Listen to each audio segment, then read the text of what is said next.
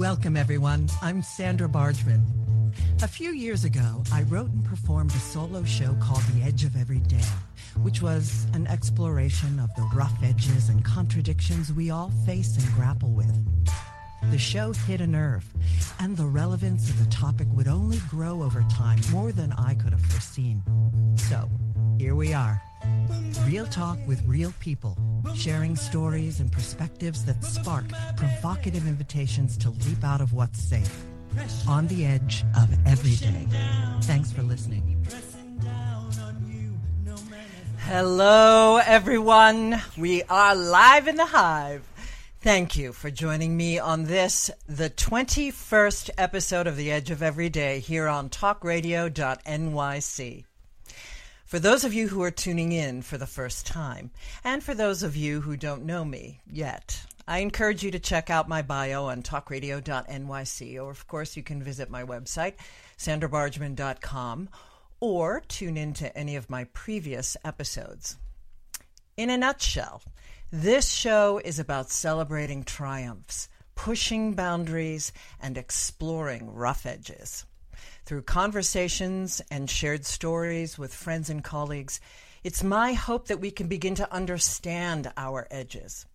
And what I mean by edges is those places where we are fearful, those places where we're resistant to change, those places where paradoxes and contradictions live in our beliefs and our understandings, both about ourselves and about the world around us, those places we don't want to look.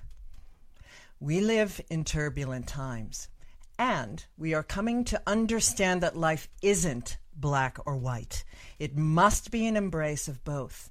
And the more we recognize our own edges and get real about them, the more we can help others to do the same. And that, I fully believe, can help to change the world. So thanks again for tuning in. And without further ado, it's time to introduce our guest this evening. Julie Last has been active in the music recording business for over 4 decades. Starting at New York City's Record Plant Studios in the mid-1970s, she became one of only a handful of women who earned their way into the control rooms of major recording studios. She worked on albums with seminal rock bands, and in 1980 was specially invited to assist in the recording of John Lennon and Yoko Ono's Double Fantasy. In New York City, she worked on the albums of Aerosmith, Talking Heads, Cheap Trick, Lou Reed, The Clash, and Brian Eno, among many others. After a move to Los Angeles, she worked primarily with leading singer-songwriters, including Joni Mitchell, Neil Young, and Sean Colvin, and in 1994 was a Grammy Selection Committee choice for Best Engineer for her recording of Ricky Lee Jones's Traffic from Paradise. She co-engineered Kirtan artist Krishna Das's album, Live Ananda, which was nominated for a Grammy in 2012.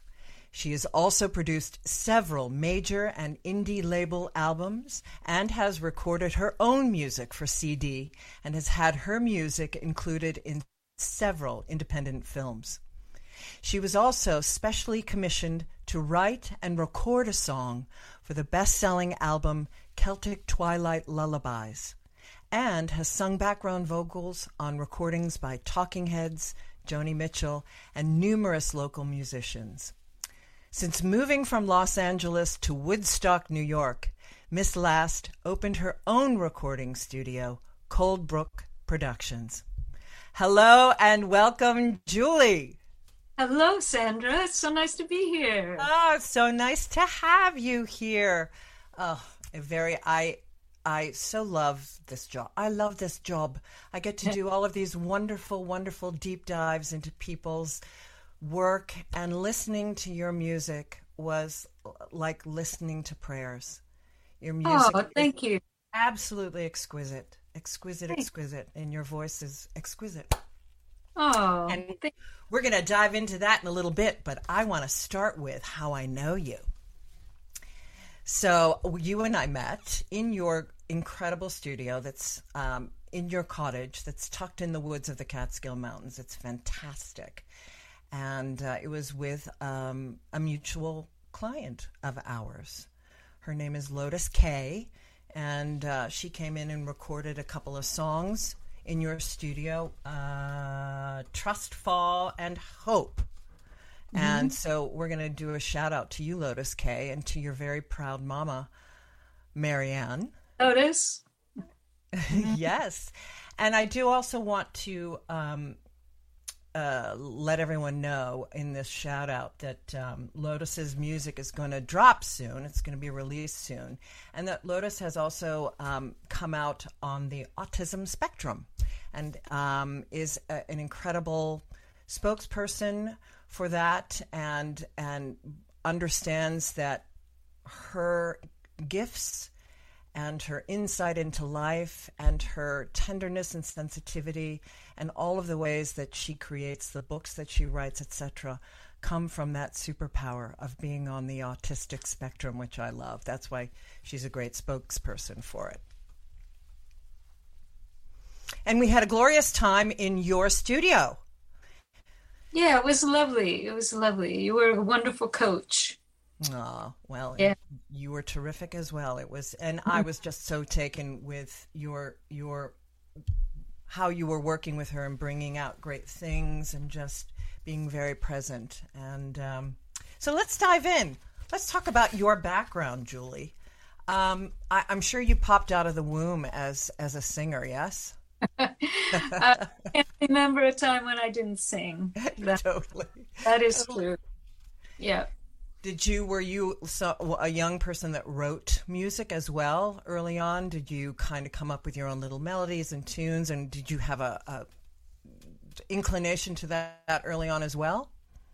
Well, as far as writing, no. I was one of those young girls who sat in my bedroom and listened to Joni Mitchell records endlessly. And Judy Collins and Joan Baez and Bob Dylan, of course. And, I just read every line of every song, memorized them, still could sing along. So I was, and then I got a guitar for Christmas one year and learned how to play other people's music. And it really wasn't until my father passed away that I started feeling like I needed to, there were things I needed to express. And how old were you when that happened? Oh, I was in my 30s. Oh my. Oh. Yeah. But I had been making music all along, but I just really, accepting that I had any kind of ability as a songwriter. And I just started, the first song I wrote was called The Future Lies in the Cradle and the Past Lies in the Ground. And it was inspired by my father. And I think just the idea of mortality and time passing and not wanting to waste a moment, and all these feelings just started coming out. And I got good feedback from that song, and it inspired me to just keep going. So it's amazing how when you get that affirmation that there's so many more possibilities open up for you. Oh my, yes. Yeah. Well, something as enormous as that too. I just the soul magic of being able to the power of music to heal, and that's just beautiful. And that, folks, you can hear that song on YouTube. Is that your personal channel, or is do you have a channel, or is it? I don't have a channel, but that song is. I ended up doing a CD, and it's available on CD Baby as a download. So that song is there if anybody's interested. Yeah, So what was the first album? You said you talked a little bit about the people that you were listening to. What was your first album? Do you remember? I totally remember Oh, the mine. first album I ever bought was Revolver. And yeah, and I love, there was my entree to the Beatles at a very young age.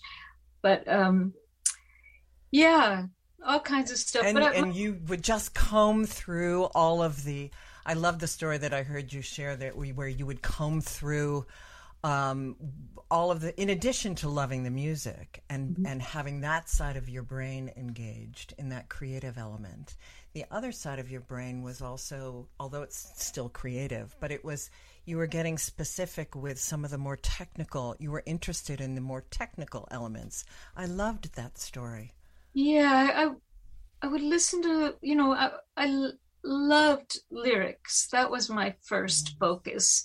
But then after that, I would be paying attention to the arrangements. Like I could hone in on what the bass was playing and what the drums were doing and what the harmony parts were. And I started to really be aware of how all the different elements work together and fit together. And then after I could kind of dissect that and appreciate it, then I started wondering, well, how did they make those decisions? Who played those parts? Yeah. What is it that makes a beautiful record? Like, what is the craft of making recordings? And so once I went down that little path, then it was also, well, why does the guitar sound like that? What is that extra reverb on the voice? How did they, why did they put the guitar on the left and the piano on the right? And I started really just listening to all the details of what a record could be. And I was just fascinated by that. And I was always reading the credits, looking at who produced the record, who engineered it, where did they record it, who played on it.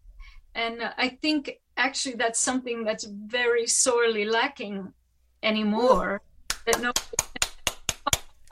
who did that work. Yeah. So I hope someday that will be rectified. But for now, when you stream a song on iTunes, you have no idea who played on it. Yeah. Exactly. How it was all constructed.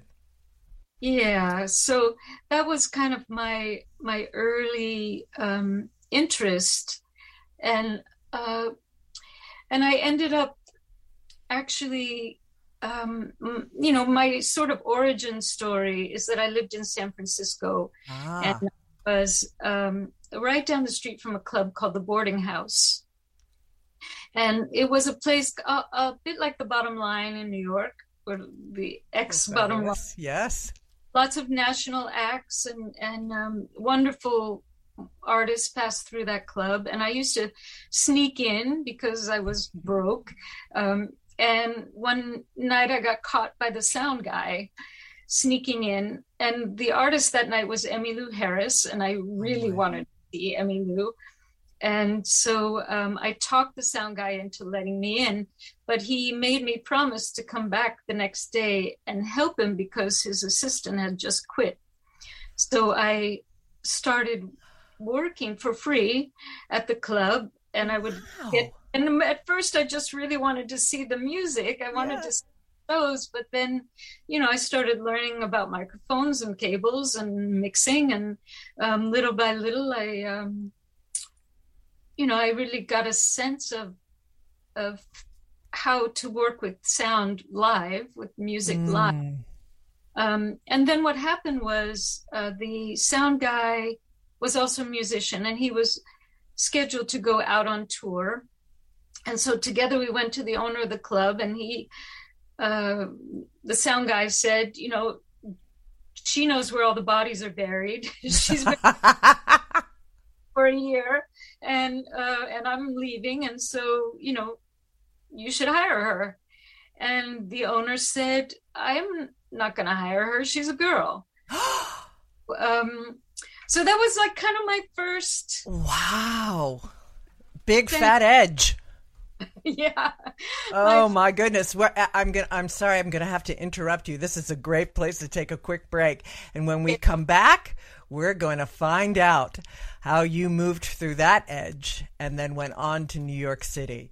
When we come back with singer-songwriter Julie Last on the Edge of Every Day. Stay tuned. Are you a business owner? Do you want to be a business owner? Do you work with business owners? Hi, I'm Stephen Fry, your small and medium-sized business or SMB guy, and I'm the host of the new show, Always Friday. While I love to have fun on my show, we take those Friday feelings of freedom and clarity to discuss popular topics on the minds of SMBs today.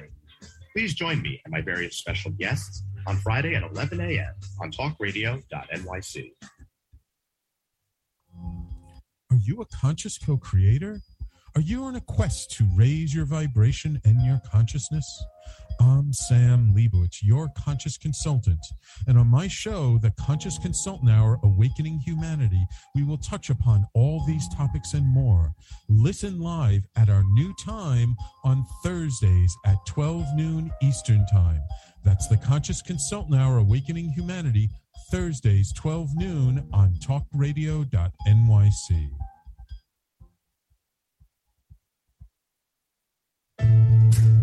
Are you on edge? Hey, we live in challenging, edgy times, so let's lean in. I'm Sandra Bargman, the host of The Edge of Every Day, which airs each Monday at 7 p.m. Eastern Time on talkradio.nyc. Tune in live with me and my friends and colleagues as we share stories and perspectives about pushing boundaries and exploring our rough edges. That's The Edge of Every Day on Mondays at 7 p.m. Eastern Time on talkradio.nyc. You're listening to Talk Radio NYC. Uplift, educate, empower.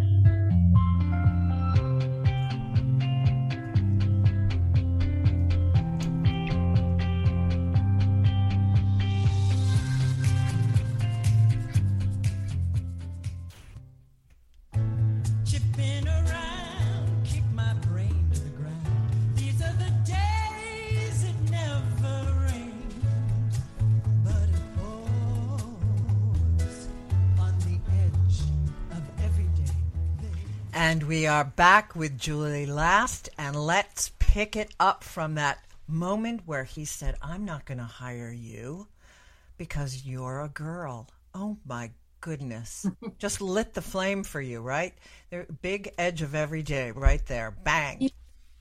Well, it was, it was kind of surprising because he had been seeing me working there every day. He knew I knew what was happening, but it was surprising to have it be so blatant.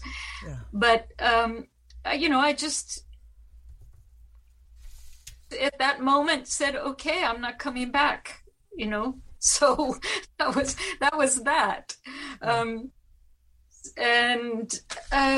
Later I took a bus cross country to New York City, crisscross the country on the way, and ended up in Manhattan.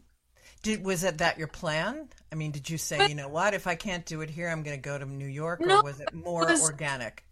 It was much more like a time in my life where I was open to having a big adventure. Mm-hmm. And so I just, my guitar in one hand and a duffel bag in the other, and I got on the bus and just wanted to see the world. But it ended up in New York, and along my journey, I had met people on the bus who said, if you ever get to New York, look up my cousin Bernie or whatever. And so I had a list of numbers, and the first person I called happened to be a musician who was leaving town to go on tour, and his house sitter had bailed on him, and he needed somebody to look after his loft in Chelsea and feed his cat. And so I stumbled into this amazing situation, and he had a vinyl record collection that was like from floor to ceiling in one of these huge lofts. And I just would listen, I'd listen to wonderful music. He was a jazz player, so it was a whole incredible library of jazz records, but also everything. And I sometimes would sit and just write down where the records were recorded. And I started making a list of studios in New York, and I started calling places and going around and seeing if I could get a job as an engineer. Really, it was kind of selfish because more than anything else, I wanted to learn how to do it so I could record my own music. But once I really got in the door, I found that the whole process of working in the studio was its own kind of creativity, its own instrument. Like a studio is an instrument. Yes. And working with some of the artists that I had an opportunity to work with, I just learned a lot about the process of making decisions and crafting songs. And one thing that often came up is working with some of my heroes. Some of them got knocked off their pedestals, and I won't say who, but there was a realization that people are flawed no matter how famous you are. Indeed. But there were also times when I worked with people I really admired, and their esteem rose in my eyes. And Joni Mitchell was one of those people. Before we get into Joni Mitchell, I want to hear how you got in the door. I want to hear that story. I mean, that, as somebody who's like the trailblazer, I want to hear that story, please. Well, I call the studios and say, I would like to come and speak to you about a job. And so some places said, well, we're not interested. But some places said, come.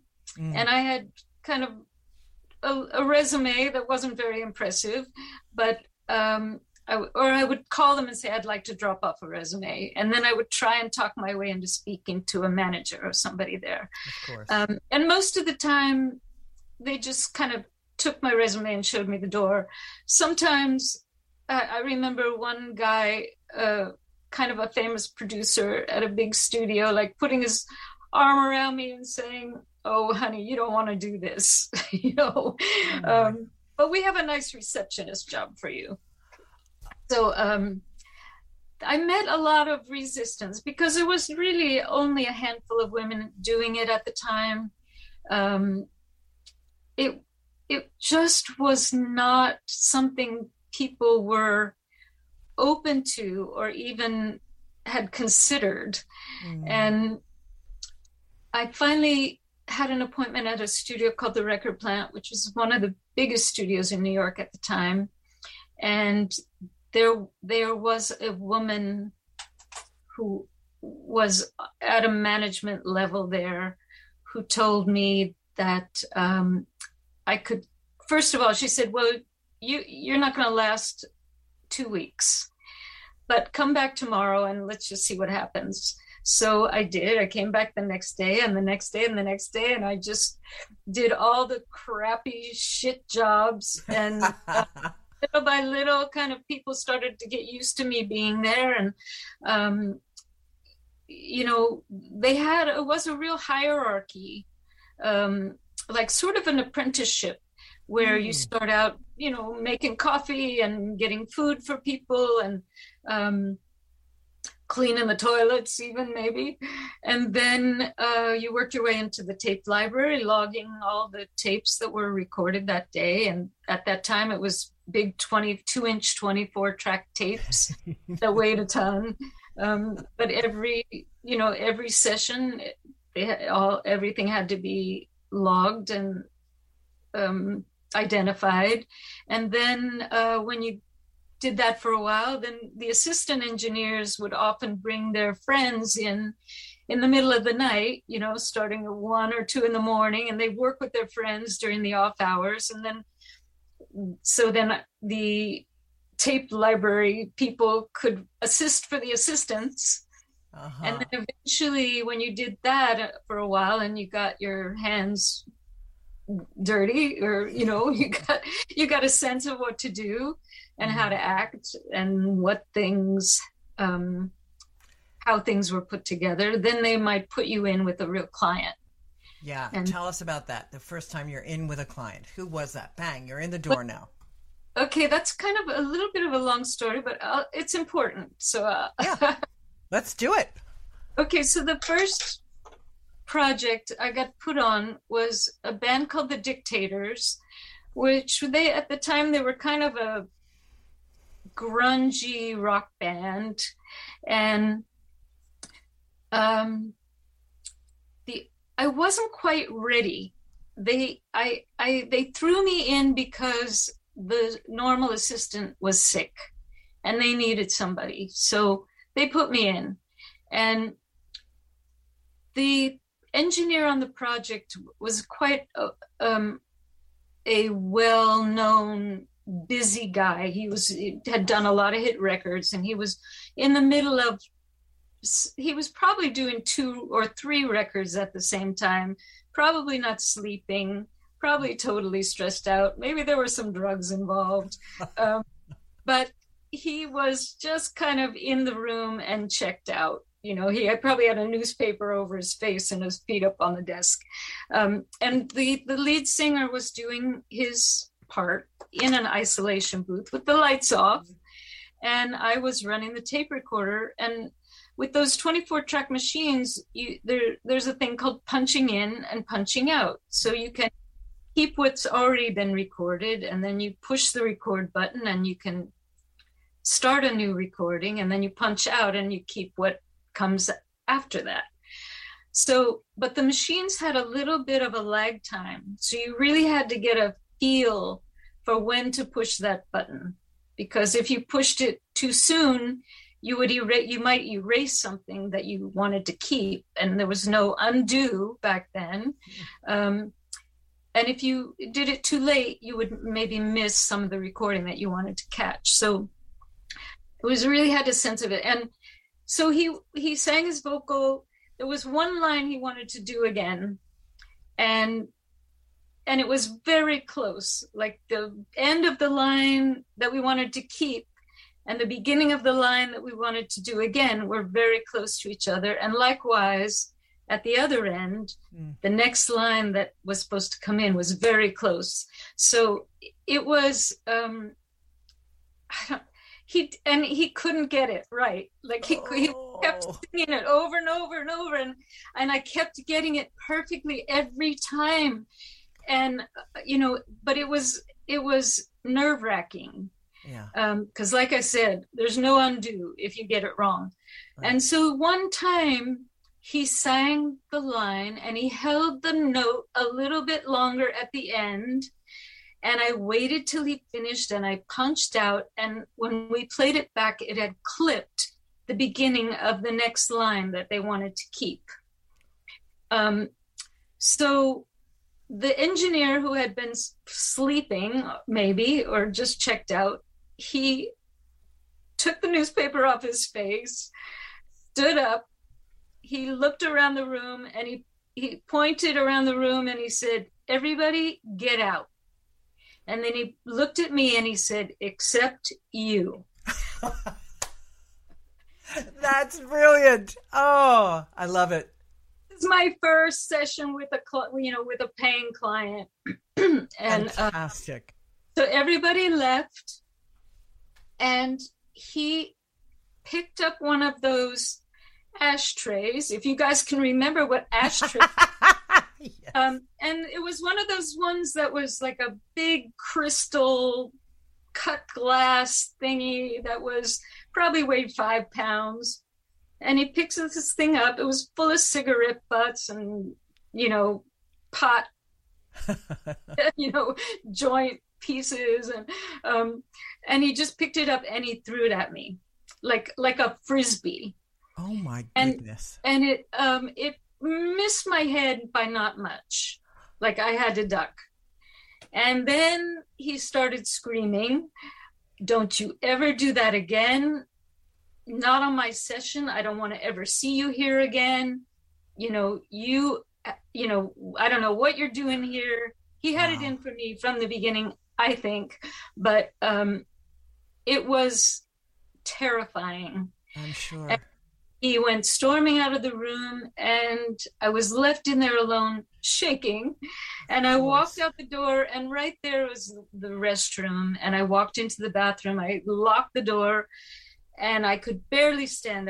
My legs were shaking so much. Nobody ever talked to me that way again. I mean, I never, ever had anybody yelled at me like that.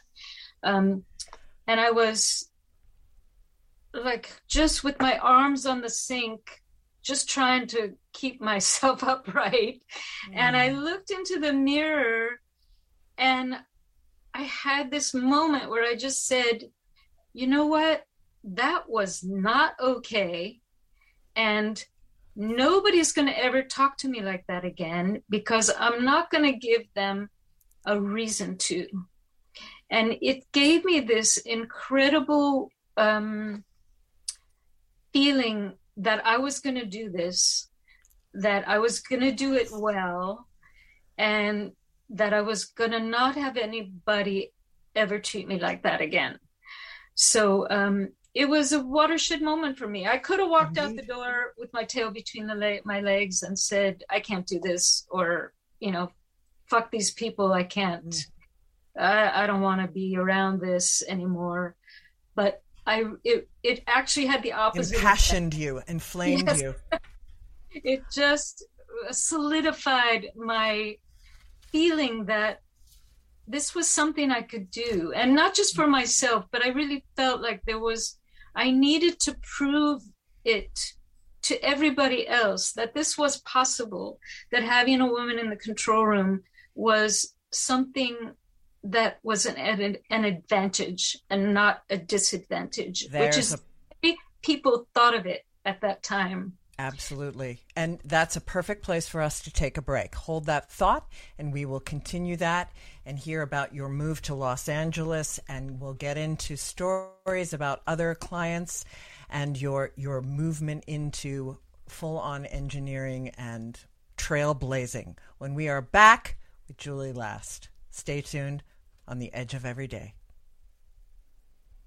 Howdy, I am Joseph Franklin McElroy, host of the new podcast, Gateway to the Smokies. It airs on talkradio.nyc every Tuesday night from 6 p.m. to 7. Every episode is dedicated to memorable experiences in the Great Smoky Mountains National Park and surrounding areas. This show features experts and locals who will expound upon the richness of culture, history, and adventure that awaits you in the Smokies. Tune in every Tuesday from 6 p.m. to 7 on talkradio.nyc. Are you passionate about the conversation around racism?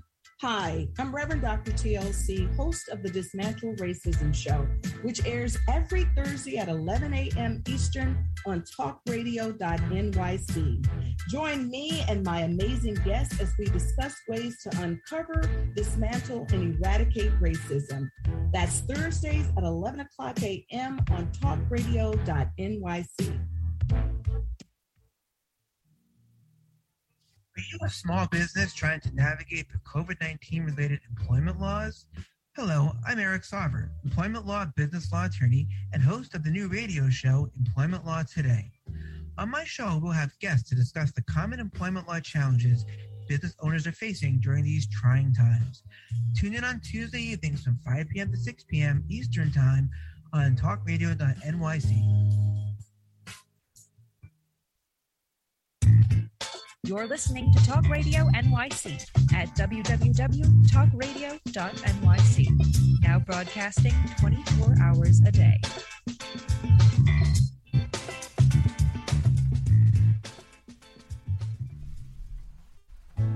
Chipping around, kick my brain to the ground. These are the days it never rained, but it falls on the edge of every day. And we are back with Julie Last on the Edge of Every Day. So you have this incredible watershed moment, and you commit and you move in as assistant in that studio. Mm-hmm. And unfortunately, as always the case, there's so much to ask. There's so much I want to hear, but there's only an hour, so I have to skip chapters. You finally made your decision to move to Los Angeles after you've started your career moved into assisting with an incredible list of people. What was the impulse to move to Los Angeles and to begin to work with singer-songwriters like Joni Mitchell out there? Was it because the studio closed in New York City? No, the studio still, it doesn't exist now. Right. But it was still going strong when I left. Okay.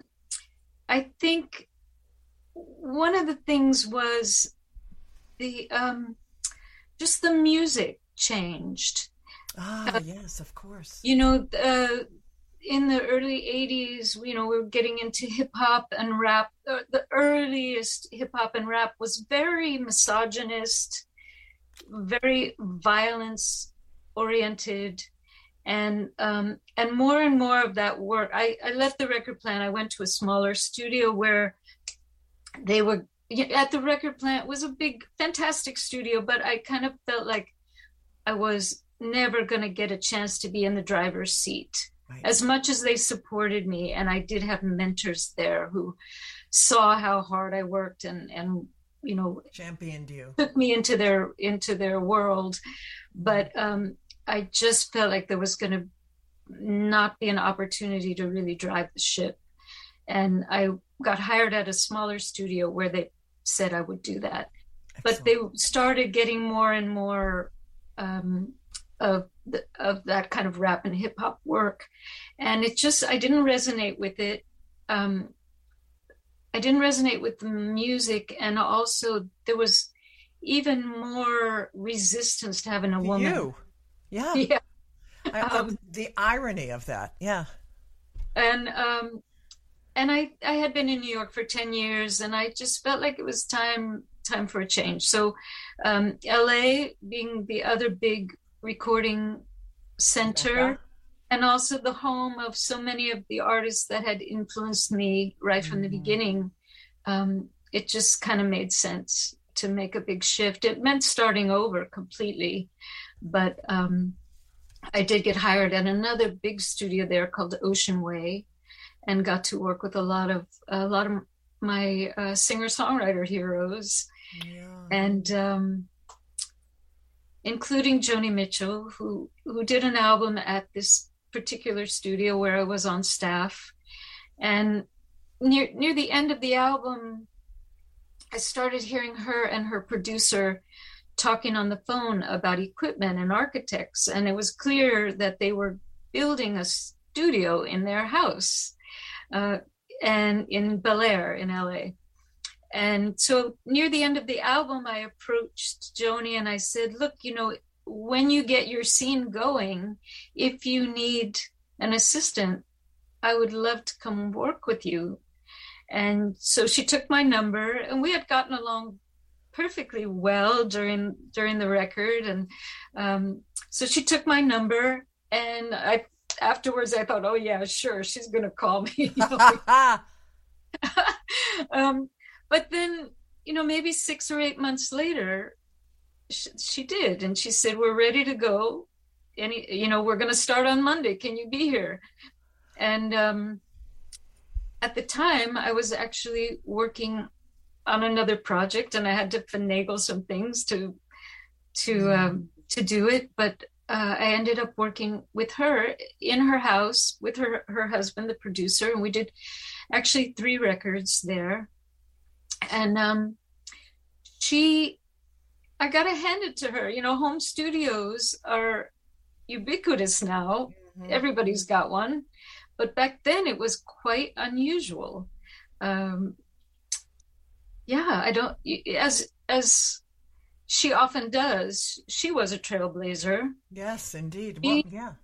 She did this thing that was very much out of the ordinary. She wanted to get away from the record company hold on the budgets. Yes. And she wanted to do her own thing. And so they created this wonderful studio in their home. And I had the pleasure of working with her there. So. And tell me, was there something, was her getting older and feeling the onslaught of more misogynistic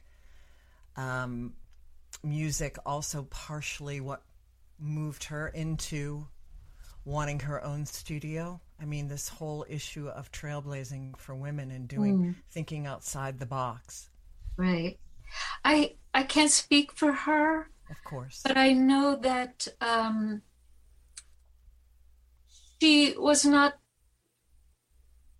she was not at the top of her career at that point in terms of record sales, not certainly in terms of her artistry. Yeah. But I think she was feeling the pressure from the record company to limit how much money she could spend on the actual budget of her records. And she didn't like that limitation. Of course. So having much more autonomy, I think, was attractive to her, and not have to watch the clock and all those things. And it served her well. She did some incredible work there. Do you feel that there is something quintessentially feminine about how you engineer?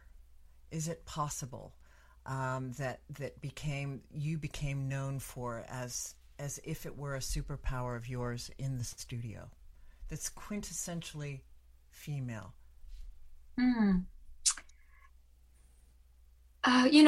It's funny. It's funny you say that, because I engineered a record with Joni. I was the assistant, but I did get a chance to engineer a record with Ricky Lee Jones.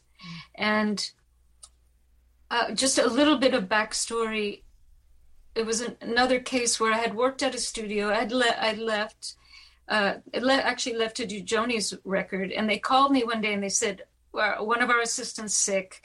Can you just come fill in for a week? And it was on this Ricky Lee Jones record.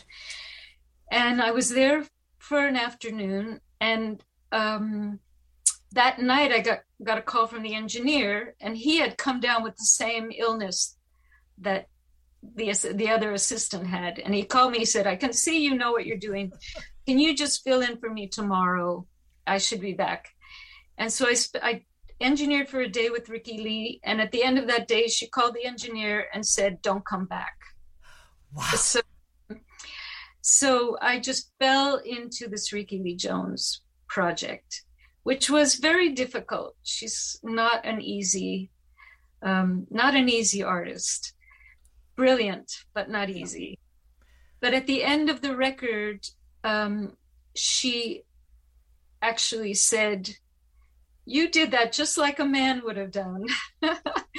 and I took it as a compliment. Yeah, indeed. I'm sure she meant it, an interesting way of phrasing it, but of course of the time. I think in a sense, just having some facility with the technical issues, but also listening and helping her create she produced it, which was a first. So I think she appreciated having another woman who was there to support her and not feel intimidated by some male energy in the room. So I think she really, she gave me a good opportunity, and I'm very much grateful to her for that. And the record was very well received by the critics. And I guess just back to your question about the superpower, I think that one thing that I can bring, I hopefully that my technical abilities and my listening abilities, are on a par with just about any of my peers. But what I can bring that's different is perhaps more of a sensitivity to somebody's vision, and a sensitivity to the vulnerable place you're at when you're actually trying to create a performance. Because I have been on both sides of the glass, which not very many engineers have. So as far as supporting someone's path as they work their way through expressing themselves, I feel like that's something that I really care about. And I want to help people through that process. Beautiful. And I don't often see that happening with male engineers. Yes. Not to say they don't care. Of course, but it's just how it's expressed. Yeah. So. Well, when we come back, we're going to take another break. And when we come back with the extraordinary Julie Last, we're going to hear about what you're working on today, a bit about your studio, how COVID has changed you. But I also really want to focus on your move out of the gate to Woodstock. What was the spur to make that happen? And how was moving to a smaller market, but a more natural market, although there was plenty of going on in Woodstock. But we'll talk about that when we come back. Let's stay tuned with Julie Last on the Edge of Every Day. Hey, everybody, it's Tommy D, the Nonprofit Sector Connector, coming at you from my attic.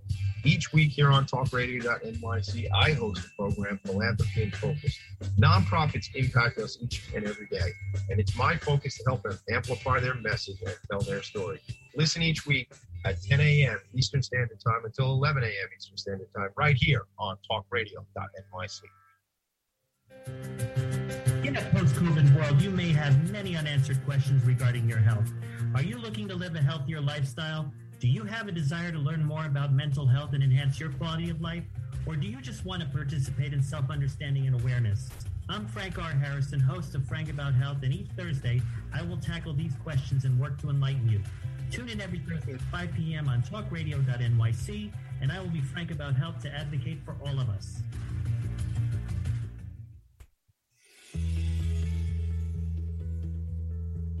Calling all pet lovers. Pet Avengers, assemble!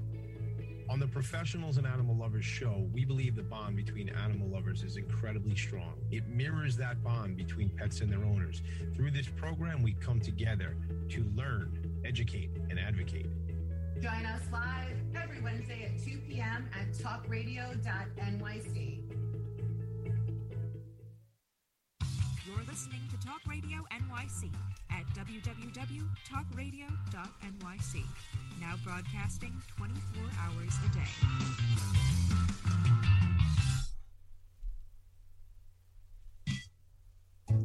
Chipping around, keep my brain to the ground. These are the days it never rained, but it pours on the edge of every day with singer-songwriter Julie Last. We are back. So I just love this idea that you make this shift from quote unquote the big time in Los Angeles to and I said smaller market in Woodstock, and I don't mean to say smaller market in that it's not completely so much going on here as those in Woodstock know, but it's a different vibe and it's a different understanding of your creative life. Can you speak to that edge for our listeners? Sure. I think I'd always loved Woodstock. When I lived in Manhattan, I used to take the bus up here when I felt the need to walk on dirt for a change. And I just fell in love. I fell in love with Woodstock. And when I was in LA, I started dreaming I started dreaming about walking through fields of tall grass. I bought a pickup truck. Wow. I don't know why. I just wanted to have a pickup truck, and I started a garden, which amazingly nobody in LA does vegetable gardening with this world. Why not? I don't know. You're on the cutting edge. Yeah. So there was just clearly something in my soul that was wanting a country life, you know, a more connection with nature. And I knew Woodstock was a town that was full of music, and I figured it would be a good place where there would be a community where I could keep doing what I love doing and still be in a different environment. It just seemed perfect. Yeah. And it took a little while to get things going here, but I've never looked back. I mean, the talent pool that's here extraordinary. Any big city. You better believe it. The community of musicians and the way everybody plays on each other's projects and supports each other. I just couldn't have asked for a better tribe to be a part of. And when I finally decided to create my own recording studio here, part of that was inspired by the fact there were musicians here that I wanted to work with who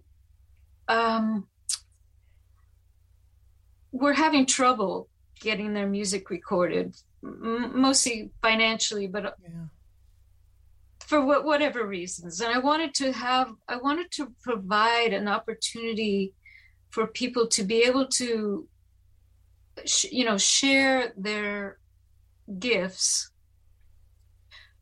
without any kind of tremendous pressure on their finances. And I made a decision to work on a sliding scale, and I made a decision to try and support smaller projects whenever possible, if it was something I believed in. So creating my own studio here has been an opportunity to do that, to help musicians and artists like Lotus, who we spoke of at the beginning of the show. And did this creation also, and the move to Woodstock and the connection to Earth, how did that inform your work, your own singing and your own recording and your own writing? Oh, well, I think more than anything, having my own space has been great for me too, because I can do my own work here. So that's been a big part of it as well. But one thing that's evolved out of being here is that I'm not just engineering anymore, I'm producing. So I'm taking all the knowledge and experience that came with me to Woodstock, and I'm able to use that to help shape people's creative projects. And actually, if you hire me, I'm not just going to be an engineer, I'm going to be a participant in the creative process. Yeah. So people come to me for that. And I very much enjoy helping people get into the weeds and work out ideas. And nothing makes me happier than to have somebody say, wow, it turned out better than I ever would have imagined. Or I learned something along the way, and now I'm a better musician because of it. So I am lucky I get to hear that fairly frequently. I'm sure of it. So people can find you tell us where our audience can find you. The studio website is www.coldbrookproductions.com. Just how it sounds, Coldbrook. Coldbrookproductions.com. And you also have a Facebook page for both Coldbrook Productions and for yourself. Right. Excellent. And all your contact information is right there on the website. Yep. Fantastic.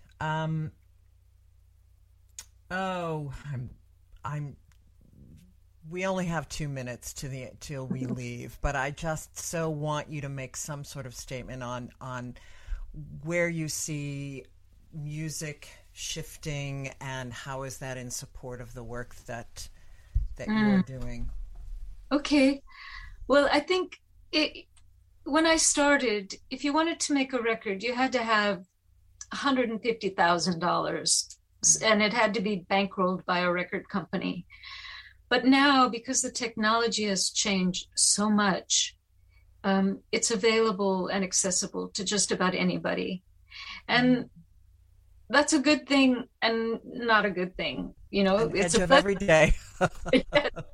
It's a blessing and a curse because much more music is available, and that's a blessing and a curse.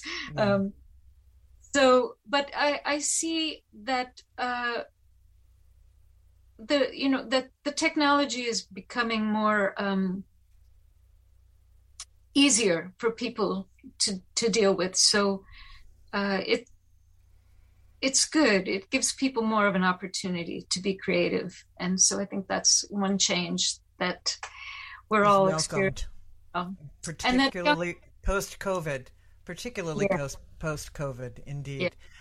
Well, Julie Last, I thank you kindly. I could just go on, and I'm hoping that you will agree to come back and share more stories. I would love to have you back, since this is just the tip of the iceberg for our listeners. But I want to thank you for your time, for sharing your knowledge and your stories and your wisdom and your beautiful voice. Thank you so much. And again, that's coldbrookproductions.com. And you can find me at sandrabargman.com. I'd like to thank you all for listening in to The Edge of Every Day. Remember, we are always at the edge of the miraculous. Until next week, thank you again for tuning in. Have a great week. Good night.